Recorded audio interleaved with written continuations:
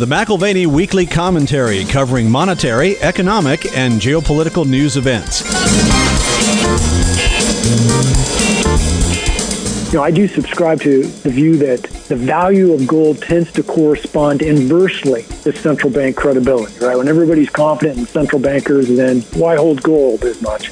So I feel we're moving in the direction of a crisis of confidence for both policymaking and financial assets more generally, and I think that bodes very well for gold and the precious metals. So as a longer-term store of value, the way I see things lining up, I personally much prefer hard assets to financial assets. Now here are Kevin Orrick and David McAlvany.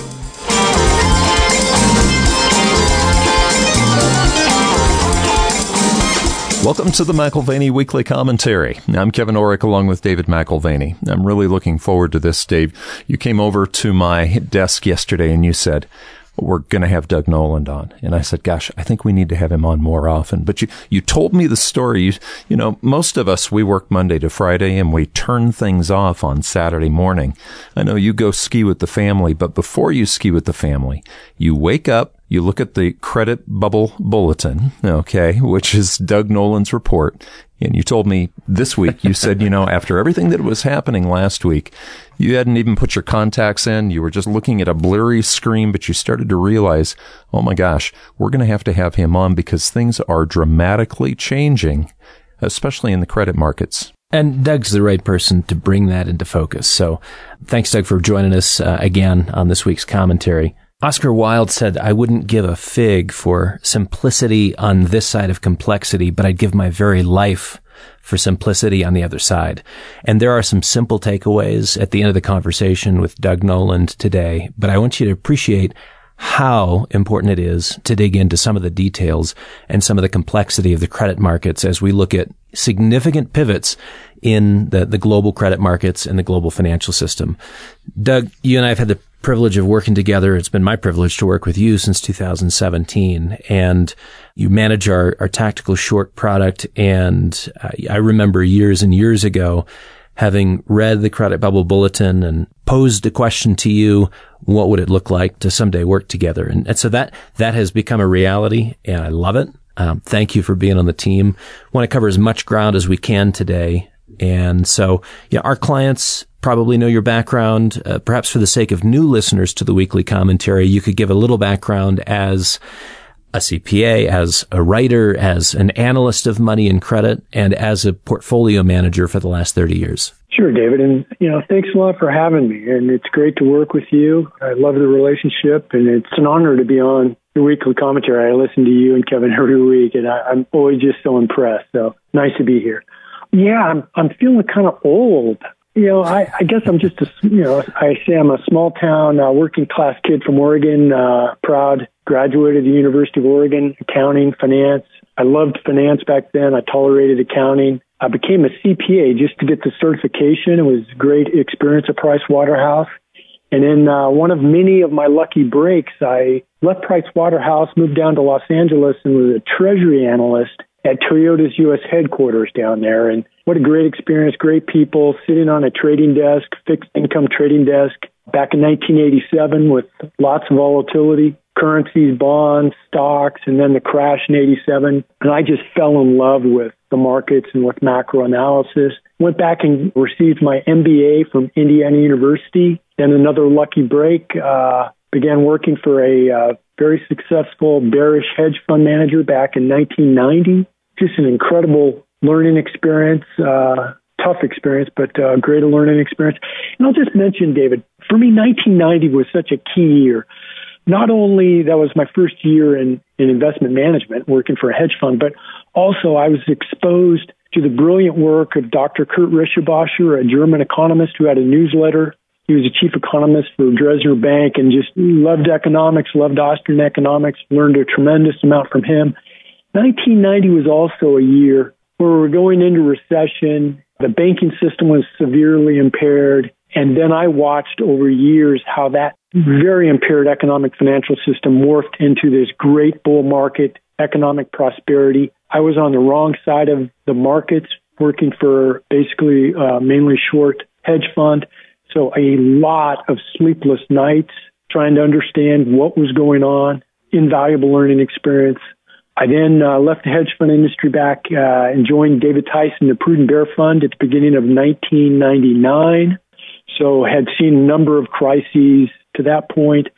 By that time also, I was convinced that finance had fundamentally changed. I watched Fannie and Freddie act as quasi-central banks beginning in 1994, watched the evolution away from banking finance to market-based finance, asset-backed securities, mortgage-backed securities.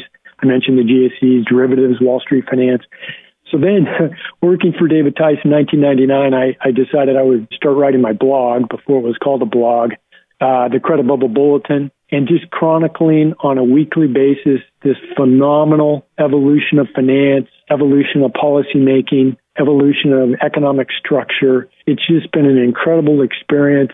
Left Prudent Bear and then came to work with you, and then keep working in the markets and keep chronicling it clear to me is the greatest global bubble in history. Multiple times a week, we look at various indicators. And this last week, there were divergences between the equity markets and these indicators, and suggesting that there's stress within the credit markets that the equity markets were not picking up on. I want to come back to that in a minute. You also refer to models that give some explanatory power to what's happening as risk starts at the periphery of the financial markets and then moves to the core. Could you elaborate on that periphery to core model? Sure. Yeah, and this is the periphery to core framework. Think in terms of, we have this new financial structure. It's unlimited finance, fiat finance, right? It's not the old days where the banks restrained credit growth through lending. This is just a, financial free-for-all here. So when financial conditions are loose and risk is being embraced, this finance will tend to flow to the riskiest assets where, expected returns are higher. For example, the higher risk emerging market debt or junk bonds, right? If everything's stable and there's all, liquidity abundance, you might as well get that extra return. So during the boom, finance flows to the periphery where it gets higher returns. So these risky areas comprise the periphery of the risk spectrum, with the core being the perceived safer assets, say, treasuries, investment grade credit and such. So this framework, it's trying to discern the flow of finance at the margin, at the margin. Again, when times are good and the hedge funds are increasing leverage, this finance will tend to flow to the periphery, and this will tend to feed on itself. And when, the riskier borrowers have such easy access to finance, they will appear less risky. And that's junk bonds, emerging market bonds. Wherever the risk is, it'll appear less risky, and only more finance will flow their way. And that's kind of a bubble dynamic. But there's always this latent fragility at the periphery. So if these high-risk borrowers lose access to cheap finance, they can find themselves unable to service all this debt they've accumulated during the boom. And we've seen this over the years repeatedly. And it's at the risky credits. They will always be the first place where the sophisticated players, the hedge funds and such, they'll look to pair risk if they begin to take on less risk. And what begins with, subtle changes in the flow of finance can morph into destabilizing reversals of speculative finance and deleveraging. We want to be on top of this dynamic. And it's this deleveraging that just sucks liquidity out of the system, first at the periphery. But as the risk profile of the periphery deteriorates and liquidity becomes more of an issue, then concerns begin to shift from the periphery to the core, to the perceived safe areas of the marketplace. And when de-risking, deleveraging gains momentum at the core, that's when crisis dynamics turn more serious. And I've witnessed this, repeatedly over the decades. And recall, I'm rambling here, but recall an example back with the subprime eruption in June of 2007. And then it took 15 months for this dynamic to make its way to the core. And then the core erupted with, the collapse of Lehman Brothers. And one last point, it's not uncommon for trouble at the periphery to initially stoke excesses at the core. So that's something we have to be mindful of also. Subprime problems initially, stoked the flow of finance and speculative excess into AAA-rated mortgage-backed securities. And that extended that boom, but it only compounded, systemic fragilities. But that's kind of the way the periphery to the core framework works. We've got drama in the markets over the last week to 10 days. There's no coincidence you're joining us on the weekly commentary today. For months, we've had China that's been under pressure, particularly the developer sector. And in the same time frame, the central bank community has been forced to respond to inflation. First, the Bank of England. We've got 2 rate increases so far. Then the Fed talking about tightening. And now the ECB. Walk us through the progression of pressures building and inflation pushing the issues from obscurity to center stage. Okay, I'll give it my best shot. From a high level, okay, so this is an extraordinary global bubble environment. Unlike the previous bubble experiences, this is a global dynamic. And these markets and economies globally have become highly synchronized, and they're all fueled by, extremely loose global financial conditions, this central bank liquidity and government and private sector debt excess. It's everywhere, right? So global bubble dynamics, it's a phenomenon internationally, and we're now seeing serious cracks in all the major bubbles. And generally, people don't connect them. They think they're all, in Wall Street, they'll say idiosyncratic risk, right? Well, these are all related, okay? So these initial cracks are also all occurring where one would expect them to first, and these are the areas that experienced the greatest excess during the boom. For example, in China, we're witnessing the collapse of their massive apartment and real estate developer industry. In the real estate developer industry, it's upwards of $5 trillion of debt. I mean, it's crazy how much money that was borrowed. We hear of Evergrande at $300 billion of liabilities. Well, there's a bunch of other ones that are huge also. And this was the key source of finance for China's historic apartment bubble. We're now seeing cracks there. In the U.S., we're seeing cracks now in the technology stocks, the big technology stocks. These companies that have no profits, no cash flows, they've just been part of this mania, right? The historic speculative, and I call it an arms race of spending excess. So we're seeing cracks there, which is where you would expect to see initial cracks. And now in Europe, especially last week, there are cracks in the peripheral debt markets, Italy, Greece, Spain, Portugal. These are highly leveraged economies that because of the euro currency and all the ECB buying their QE, they've been able to continue to borrow at extremely favorable rates. The problem is that monetary stimulus, it just got completely out of hand, right? We had $5 trillion from the Fed, many trillions more from the ECB, Bank of England, and others. System debt growth, it spiraled completely out of control, especially here in the U.S. and China. I mean, the numbers are just unbelievable. So not surprisingly, inflation has become a major issue. And now the major central banks are being forced, right? They have no choice. They have to pivot away from zero rates and massive liquidity injections. So this is leading to reduced appetites for risk-taking and leverage, which is translating into waning liquidity excess. And we're witnessing this in global markets, the bond markets, as well as the risk markets, corporate credit, emerging markets, high-yield debt, and manic speculative bubbles. They do not respond well to even a subtle increase in risk aversion. So that's how I kind of try to tie all these different developments into one kind of global bubble framework. So, Madam Inflation, as the press has taken to calling Christine Lagarde, head of the ECB, finally conceded she was wrong last week. Mid-December, she was entrenched and that inflation was not going to be an issue. Now she's staring at very uncomfortable data. Inflation in Germany, north of 5%. Spain, north of 6%. Italy, 5.3%. Austria, 5.1%. France, a modest 3.3%. If inflation is now broad-based and enduring, how does this impact credit? How does the impact to credit further affect other asset classes? And then just kind of keep in mind the audience of a retiree, a homeowner, and you tie that into how is it relevant for me? Sure. So as far as Lagarde, and I think at the December 16th ECB meeting, where after the meeting, she completely dismissed inflation and voiced this determination not to begin raising rates until at least 2023. And at the time, you just kind of scratch your head. So she and the ECB, they had no choice but to change course, right? It was obvious they had to change course. So let me say here that, global central bankers, they were really hoping that inflation was transitory. They know these markets will respond very poorly to a central bank tightening cycle And these bankers were hoping that if they delayed the process long enough, that inflationary pressures, they would subside and, everybody would be happy. They wouldn't have to tighten. The markets would be happy and everything would be great. Well, they gambled, a huge gamble, and they lost, clearly. Inflationary pressures, they've taken root. Inflationary expectations have changed. And if you look, right, workers are demanding higher compensation. Companies, they're growing. You listen to the conference calls every quarter, and companies are growing very comfortable raising prices. Behaviors are changing. And keep in mind that inflation at this point is a global phenomenon. It's not like the Fed can say, okay, we're going to get inflation in check. Well, yeah, it's not going to be that easy. It's a global phenomenon. So central bankers now, they have a much more difficult time because they really have to rein in monetary excess to try to slow down inflation. And at this point, to change inflationary expectations will require inflicting pain. That's the way it happens, right? We haven't been in this situation for a while.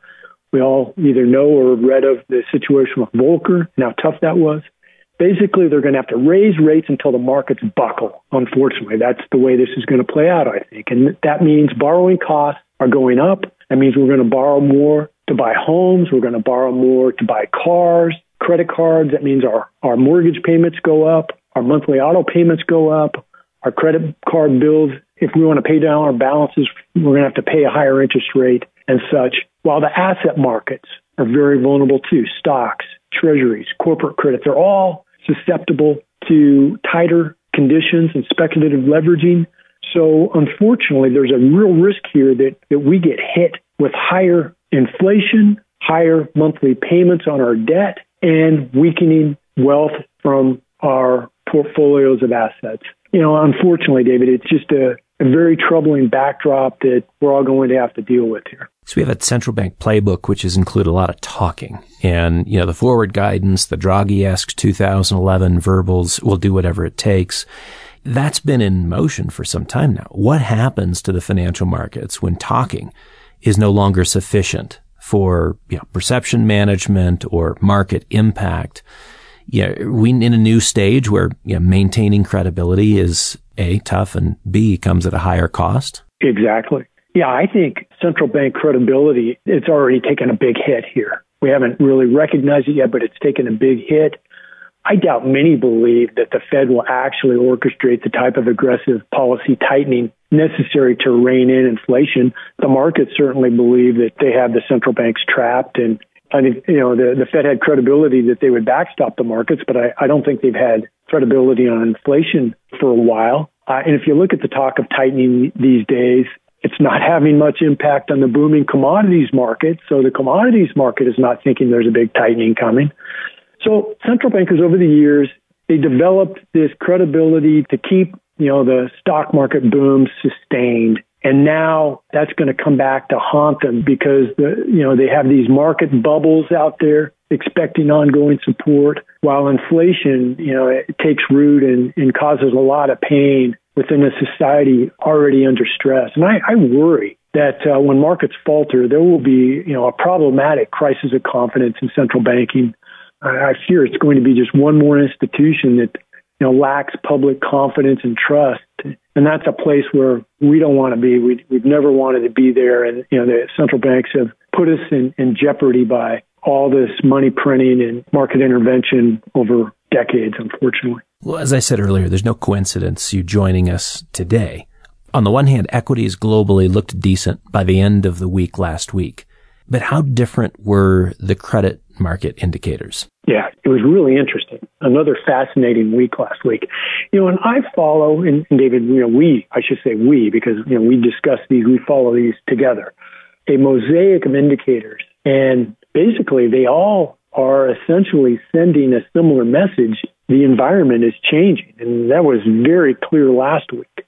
The cost of market insurance is rising. And that's very important in my framework. And the cost of insurance, I follow a lot of credit default swap prices, which is the cost of insuring against default for corporate and sovereign debt.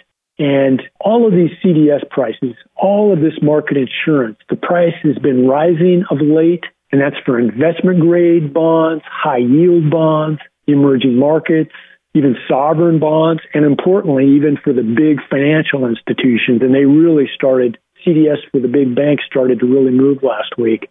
In many cases, the cost of this insurance has jumped back to where it was back in 2020. We're also seeing corporate credit spreads, and that's something that we follow closely also, and that's the difference between the yields, how much the Treasury pays when it borrows, and how much corporations pay when they borrow. When times are good, corporations can borrow at small spreads over Treasuries, not that much of a premium over Treasuries. When the market starts to get more nervous, corporations have to pay more. And we're starting to see that dynamic. And these indicators, they're signaling heightened risk aversion. They're signaling waning liquidity, which is problematic for a world of vulnerable speculative bubbles and all of these economies that have come to be addicted to loose finance. And last week, this was last Friday, I titled my CBB, A Changing World. The indicators are telling me that the cycle is turning. And granted, we've seen backdrops like this before, where some, somewhat serious cracks in the bubble were appearing. And in each case, central bank intervention reversed these dynamics and bubbles inflated ever larger and the markets became ever more comfortable that this was the dynamic they could always count on. Well, this time, things are different. At least they look different to me. Inflation is a serious problem. And there's now, a significant cost to bailing out the markets with additional monetary stimulus. And that cost is higher inflation for everyone and the cost that imposes on society. And it also, the part of the cost here is a crisis of confidence in central banking. So, these indicators, to me, I'm on my toes now. I come in more diligent than ever to try to discern where these stresses are starting to build.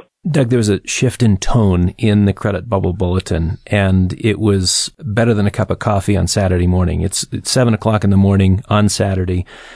I don't have my contacts in. I'm looking at my phone, reading the CBB, kind of bleary-eyed, and I just had this sense of, uh-oh, because your tone shifted on the basis of the indicators shifting. And, something as simple as European bank stocks going higher. Well, that's great. Everyone's happy about that. And yet, the credit default swaps for European banks were also going higher. Not something that everyone's looking at, but it says in a subtle way, somebody's got this wrong. And it's really not the people who are insuring against default.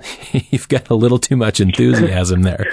So, before I headed off to ski on Saturday, I'm thinking, man, we need to have a conversation because there are some things that are shifting that we haven't had in motion for some time. And inflation seems to be the fulcrum for central bankers, and it seems to be universally rising. After decades of loose credit and declining rates and low levels of consumer inflation, we've had asset price inflation, of course, but low levels of consumer inflation, now we're entertaining tightening of credit, rising rates, higher levels of consumer inflation.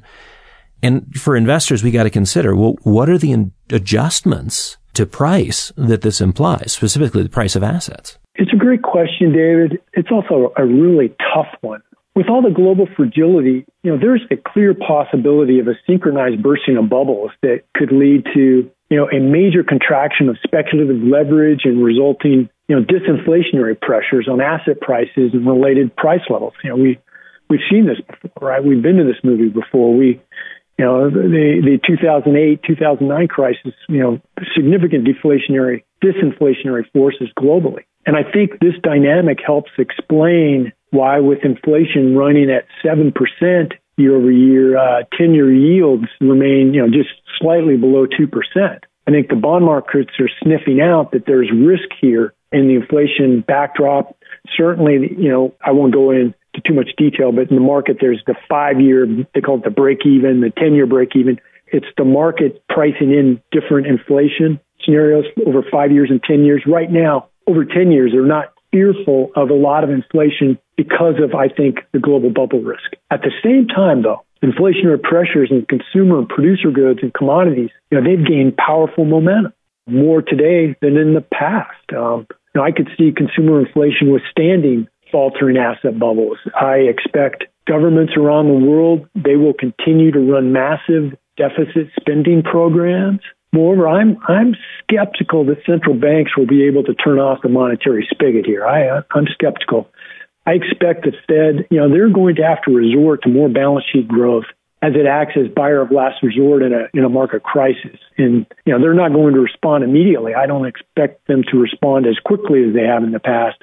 But if we get into a crisis environment, they're going to be out there printing more money. So I believe the bias for consumer and hard asset prices will be higher. But this is something, we're going to be monitoring this daily, really on a real-time basis. There's just a lot of moving parts to the analysis. The policymaking backdrop, market dynamics, geopolitics, the pandemic, and so on. So a lot of moving parts, and we're going to have to be at our best here as analysts to navigate through this. Well, coming back to this week and the move for Lagarde, the pivot, so to say, we've got European bond rates moving off of a very low base, of course, and we don't tend to pay much attention to a few basis points move. But in this case, you're talking, again, off of a very low base. European bonds are rising 21%, 40%, 50%. In the case of German bunds, they're up 6 times off of very microscopic levels, but 6 times. Is it conceivable that this experiment with negative nominal yields is now behind us? I mean, that's got to be disappointing for policymakers. They actually believe that they determine that reality. Right. I mean, this grand experiment that's been going on, really going back to Greenspan, where he started tinkering with the markets and promoting non-bank credit growth and marketable credit growth and such. But I was reading an article the other day. It was a Chinese policymaker, and he was responding to a question if he expected the People's Bank of China to, down the road, resort to negative interest rates if they face significant problems, systemic problems. And his response was, well, we've looked at this and we see no evidence that they've been beneficial, and we see plenty of evidence that they've led to excesses. So, it's kind of obvious that at the end of the day, these negative rates have been part of this extreme monetary stimulus, extremely loose financial conditions that's inflated a lot of bubbles and led to instability. The instability has been on the upside with the boom and, credit bubbles and manias and such. Now we'll see the instability on the downside when these speculative bubbles burst. So, anyway, I think the central banks, they know this is an experiment. I think when this is over, I think the public's going to see this as an experiment that was unsuccessful. So I don't expect we're going to see a lot of negative rates down the road. And I think overall this is going to be a very humbling experience for central bankers. And hopefully they're going to have to return to traditional central banking, where you don't go out and just print money and intervene and, manipulate markets and create negative interest rates and negative real rates. And they get back to the type of central banking that was proven stabilizing generally for the system for centuries. This week, our colleague Morgan Lewis referenced the Euro chart, a long-term Euro chart, in our portfolio manager meeting discussions. And I'm curious what your thoughts are on the Euro as Lagarde pivots. And do you see that has any repercussions for the gold market? Sure. As I mentioned, Lagarde, she was in an indefensible position. She just kept saying, inflation's transitory and not an issue. And I was skeptical. A lot of people were skeptical, especially when you have 5% inflation in Germany, even higher in Spain and elsewhere. David, over the years, I've argued that I don't think the euro at the end of the day is sustainable. I think down the road, the Germans and Italians will not share the same currency. It's different cultures. It's just a different way of looking at money and credit and stability. So I fear the unfolding crisis, one of the potential consequences will be stress on the euro. And when central bankers are so wrong on something so fundamental to sound monetary management, and it's conspicuous to everyone, that's a pretty major hit to credibility for central banking. So this all kind of plays into our bullish view on gold. I do subscribe to the view that the value of gold tends to correspond inversely to central bank credibility, right? When everybody's confident in central bankers, then why hold gold as much?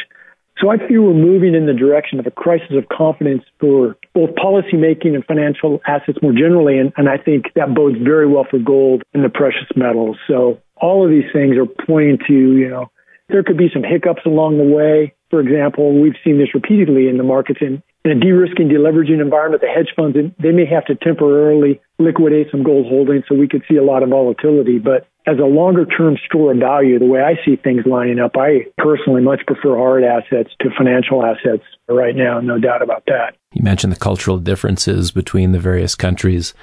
A friend of ours used to call it a monetary Frankenstein monster. So I always liked that. Turkey comes to mind as an extreme example presently of currency instability, of rampant inflation and unsustainable cross-border debts. Are they different from the rest of the world by degree only? Well, Turkey enjoyed a heck of a boom. And now the hangover and this global bubble basically, gave Turkey a noose to hang itself, unfortunately. So they now have this big inflation problem, around 50%. They have a president who is content to fire central bankers until he finds ones that will, lower interest rates. So they've suffered a currency collapse and an exodus of international investors, where they're a little bit different than a lot of countries.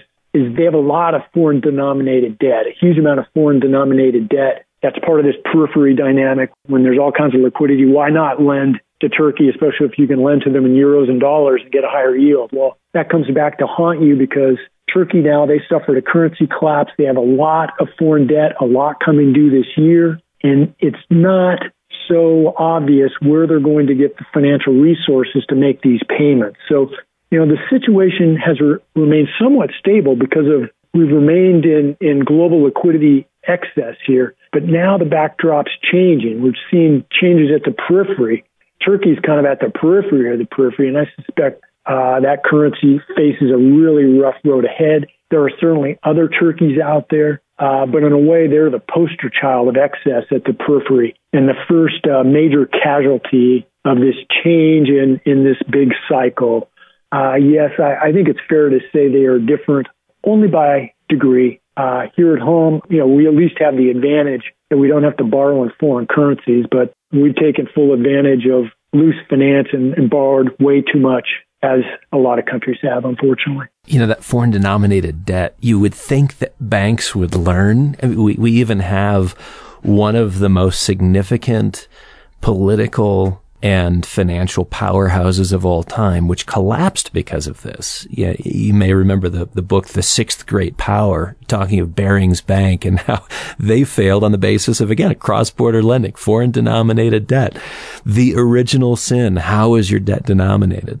And yet, that's the part that seems to, I just scratch my head. Is it really that we have such short memories that no one really looks at the history and says, oh, we're just kind of doing it again?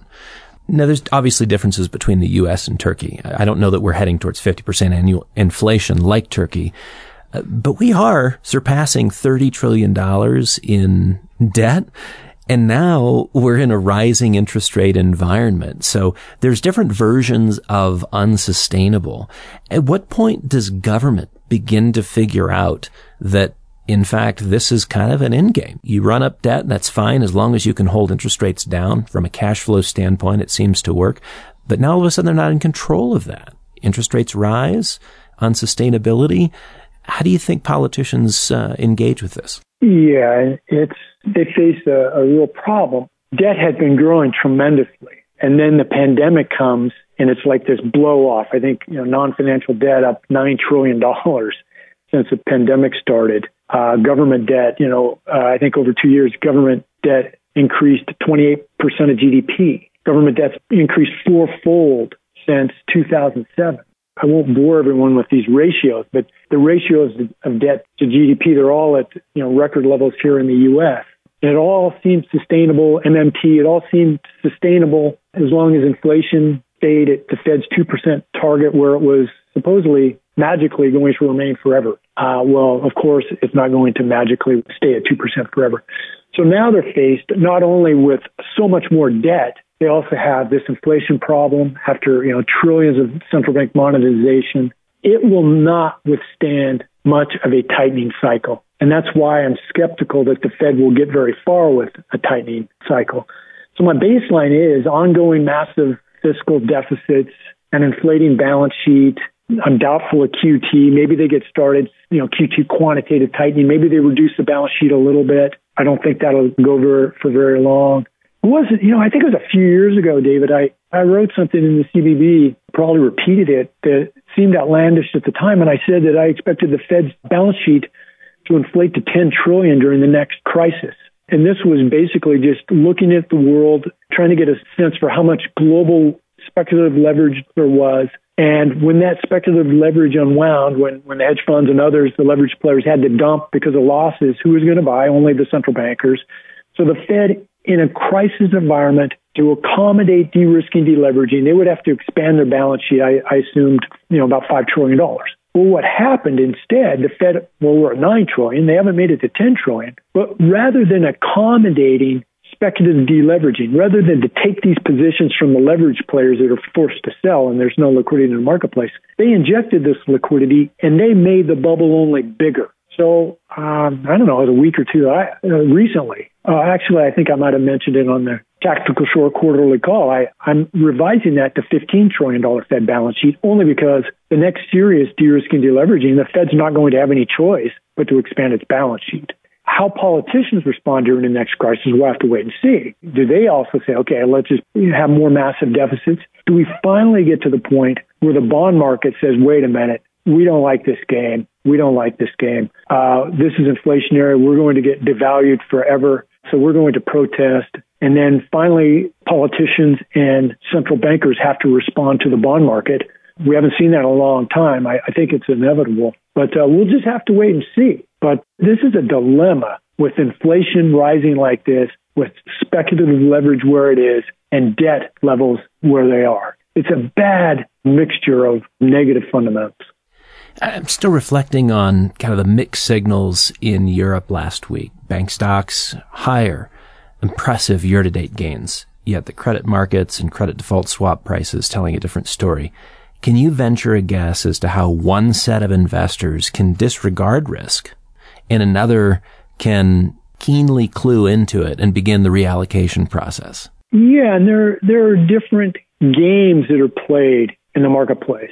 And the markets often say, the bond market in general is more long-term thinking, right? It's concerned more about inflation and more long-term concerns, right? If you're going to lend somebody money for 10, 30 years, right, you have long-term concerns, considerations, et cetera. The stock market, short-term. It doesn't worry about, too far out into the future, right? What's the market going to do this afternoon? What's it going to do tomorrow? I think in this environment also, there's a big focus on these option expirations. We know there's been record put buying. That's exactly what I was thinking. Long-term concerns in the bond market, short-term concerns in the stock market.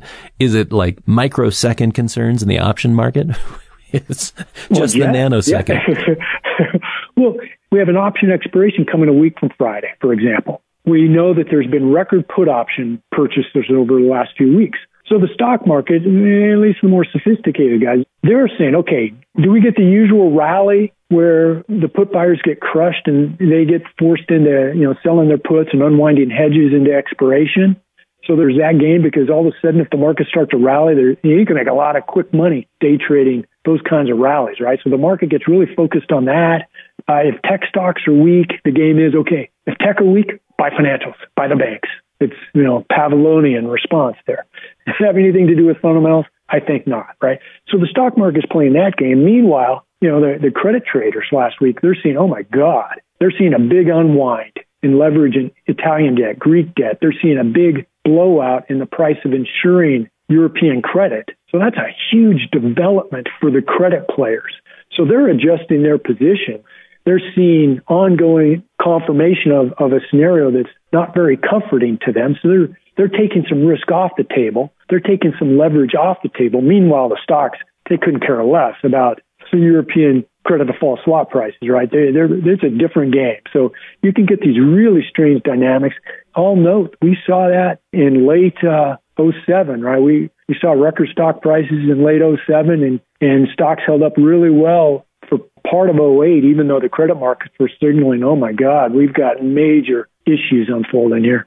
Last week in our podcast, we talked about oxygen being removed from the room, illustrating the impact to financial markets of removing liquidity. This week, we've got Morgan Stanley estimating that QT will suck $2.2 trillion out of the financial system over the next 12 months. Is that enough oxygen removal to challenge the financial assets, currently sitting at record levels? Maybe 2.2 trillion's a low side estimate. That would do it. Yeah, and these bubbles, right, they need more credit. They need more of everything here. And if central bankers took out 2.2 trillion of liquidity, that's going to have a major impact on global liquidity. My framework is different here. I look at it differently. 2.2 trillion of QE is not the risk for the markets. To me, I don't expect that from central bankers. The risk to the market, the oxygen being sucked out of the markets, that risk instead is from speculative leverage globally. Carry trades in the emerging markets, right? Leverage trades in Turkey, Brazil, Russia. It's leverage trades in Italian bonds, Greek bonds, Spanish, Portuguese debt. It's leverage in treasuries, in U.S. investment grade, in U.S. high yield. We have speculative leverage, and not even to mention huge speculative leverage in China. So there's all this speculative leverage, and it works like magic as long as it's increasing. It keeps the markets liquid. But all of a sudden, if you have speculative deleveraging, if all of a sudden the leverage players, because they're losing money, because they're nervous, because they're risk averse, they start taking risk off the table. They start selling some of their leveraged positions. That sucks money out of the markets. That is what we've started to see. And when we start to see waning liquidity, weakening asset prices, which means, higher bond yields, lower stock prices, that encourages others to say, okay, I better start pairing my risk. I better start de-risking, deleveraging. And then it starts to feed on itself. And that's how you have this sucking of liquidity out of the system. And that's why bubbles don't work well in reverse. Great point. QT, while it may be relevant, it remains to be seen if they'll actually go through with it. Meanwhile, deleveraging or an unwind of speculative leverage is something that does the same thing, takes the oxygen out of the room. One illustration, and you mentioned this earlier about options, and this is just one illustration of extreme behavior in the markets. We've got the increase in options trading. We've got, Joe and Susie Lunchbox trading options. And now we have actually occasionally the value of options trading surpassing the dollar value of underlying stocks they reference. I mean, derivatives have always posed unique risks for the financial markets. At this scale, do you have any observations? Very concerned. So this mania in options trading, wow. It's got end of cycle, crazy, wild, speculative blow off excess written all over it. And I recall in early 1998, going back a ways, I recall reading a Financial Times article, and it was highlighting the huge increase in derivative trading in Russian ruble hedging and Russian bonds. When I read that article, I grabbed it and I was telling everyone in the office, okay, this is a disaster. Because I knew, Russia was in a very difficult situation, all this debt, and I knew if there was this big derivative overhang, that means, one, that there's a lot of speculative interest in these instruments. A lot of people want to speculate in them. A lot of people want to leverage in these instruments.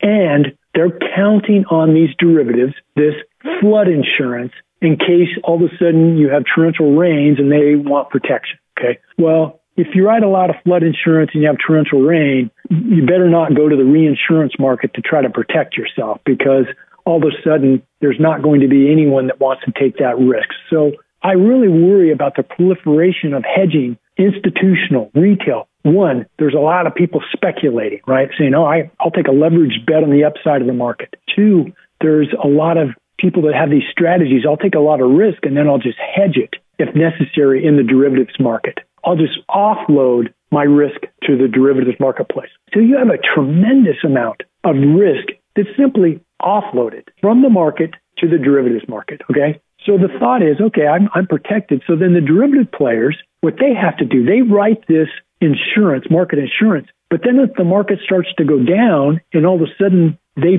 fear that they could lose on this insurance, they have to short something, right? They have to short something to provide them winnings so they can pay against their losses of the insurance they wrote. And I know this gets a little complex, but it's called dynamic hedging.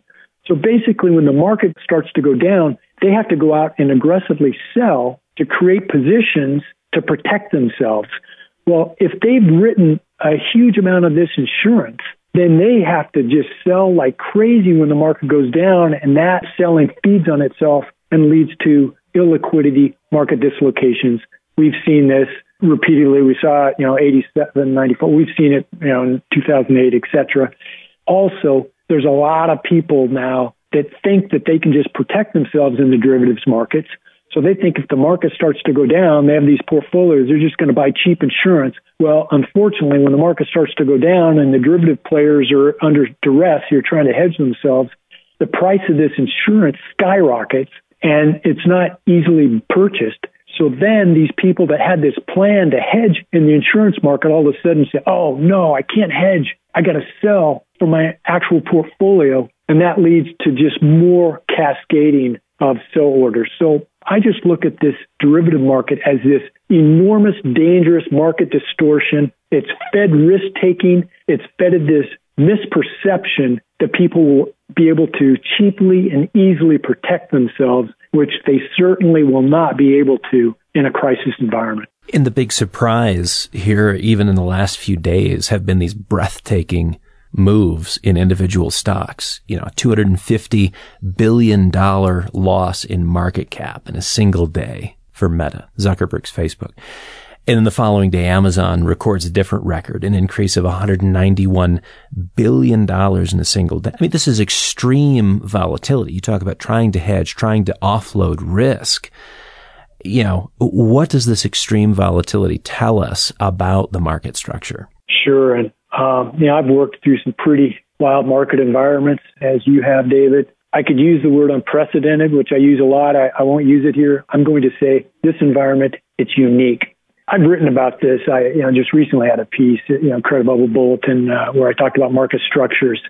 I view current market structures, and I'll focus first, the massive derivative speculating, all the leveraging, the speculative leveraging, the hedging, along with these, the unprecedented speculative flows through the ETF complex, exchange-traded funds.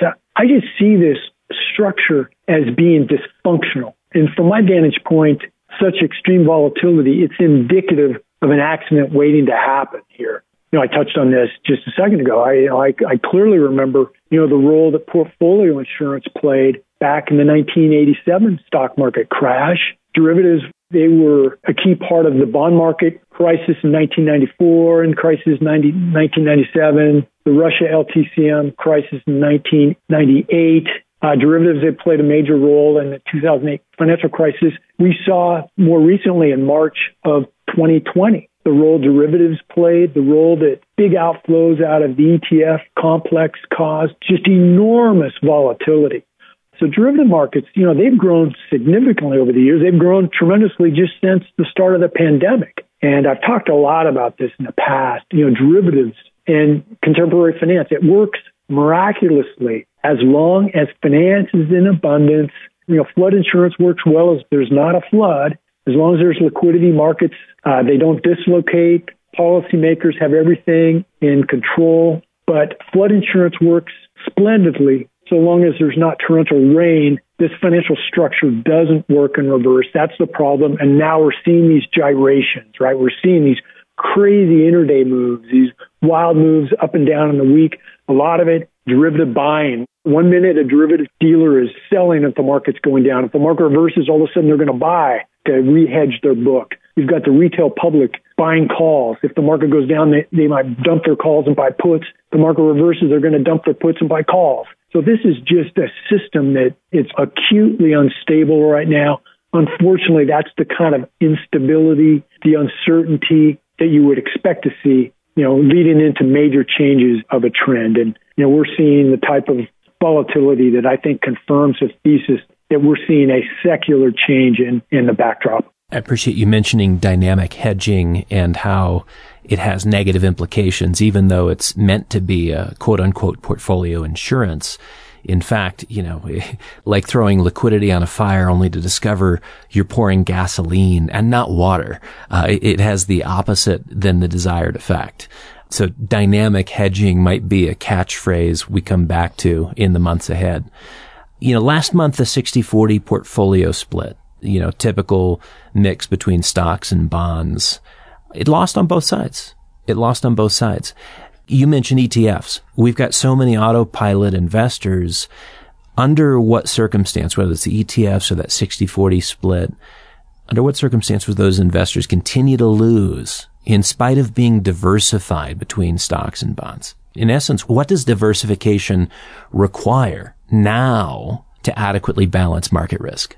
Sure. And David, your question, I immediately think of Hyman Minsky, one of my favorite analysts of finance. And he would say, and framework is very complex, but simplifying it is stability is destabilizing, right? If you create a stable environment, over time, you're going to have excesses that are going to make what appears to be stable unstable. The 60-40 portfolio, it's looked like just gold, right? You can make money on both, plus your treasuries, help hedge your equity risk. So you can't go wrong. So if you can't go wrong, you better do it in size. And why not do it in leverage, right? Why not leverage it? So that strategy has been converted into all kinds of all-weather, risk parity strategies and leveraged. And right now, in my book, you can lose on both sides of that, stocks and bonds. It's one big trade.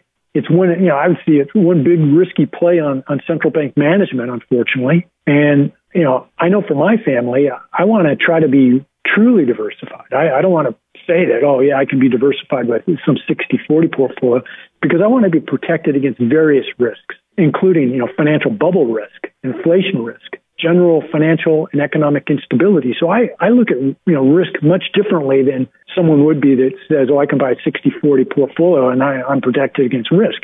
That doesn't protect against risk at all, the way I look at risk. So I want to have a hard asset component, precious metals, real estate and such.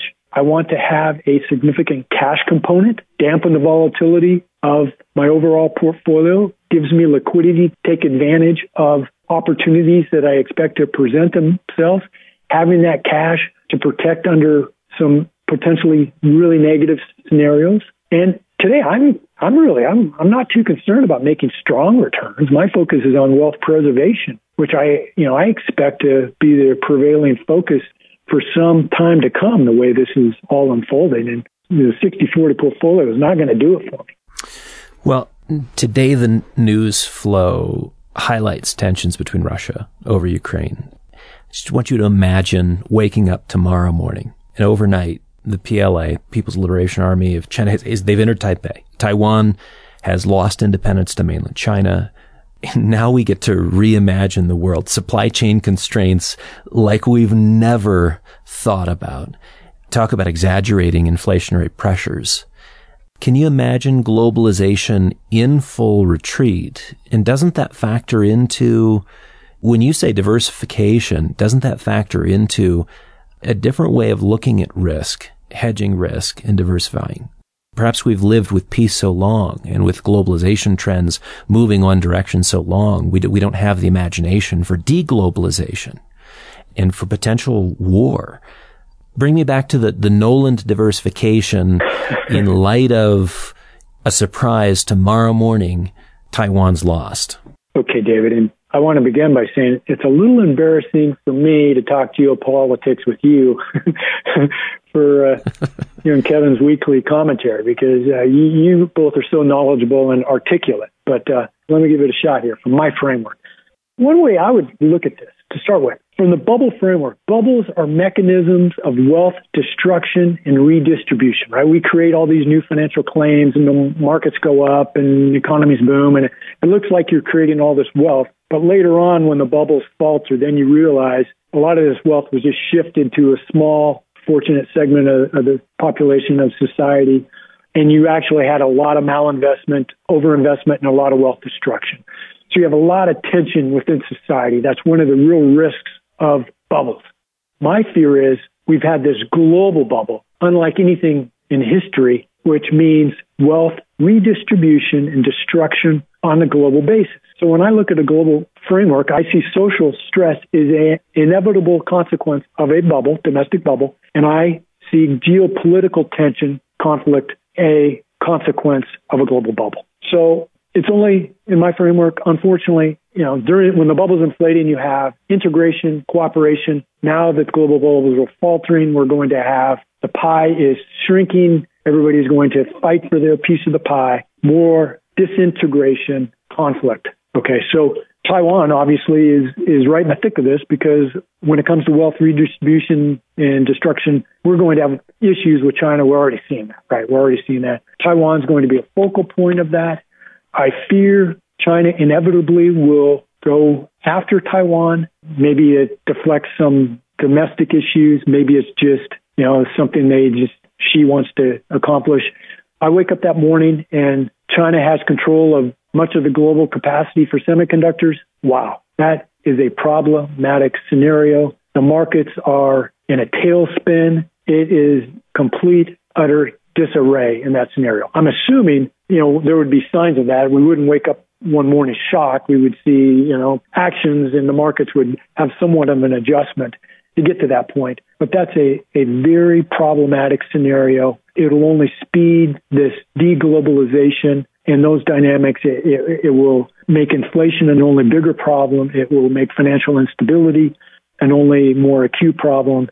And that's part of this really negative scenario I fear that we could be moving towards. I hope I'm too dire, but unfortunately, there's too much evidence that risk is growing. Olfactory fatigue is when you smell something over and over and over again and then begin to lose a sensitivity to that smell. Even if it is a nasty smell, you can grow used to it. I imagine a fishmonger or somebody who works in a cheese shop experiences that. It's almost like we have had that with the repeated Chinese incursions into Taiwanese airspace. To your point of, perhaps this will be, heralded by something. We'll see some leading indicators. To some degree, we do, and we've stopped paying attention. I mean, it once was one incursion a week, or maybe it's 2 incursions a month. Now it can be as much as 29 or 39 incursions in just a few day period. The intensification factor's there.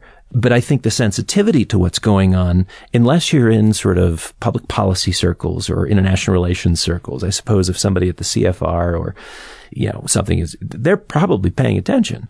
But for the vast majority of people, I do think it may come as a surprise. You wake up and it just happens in a day.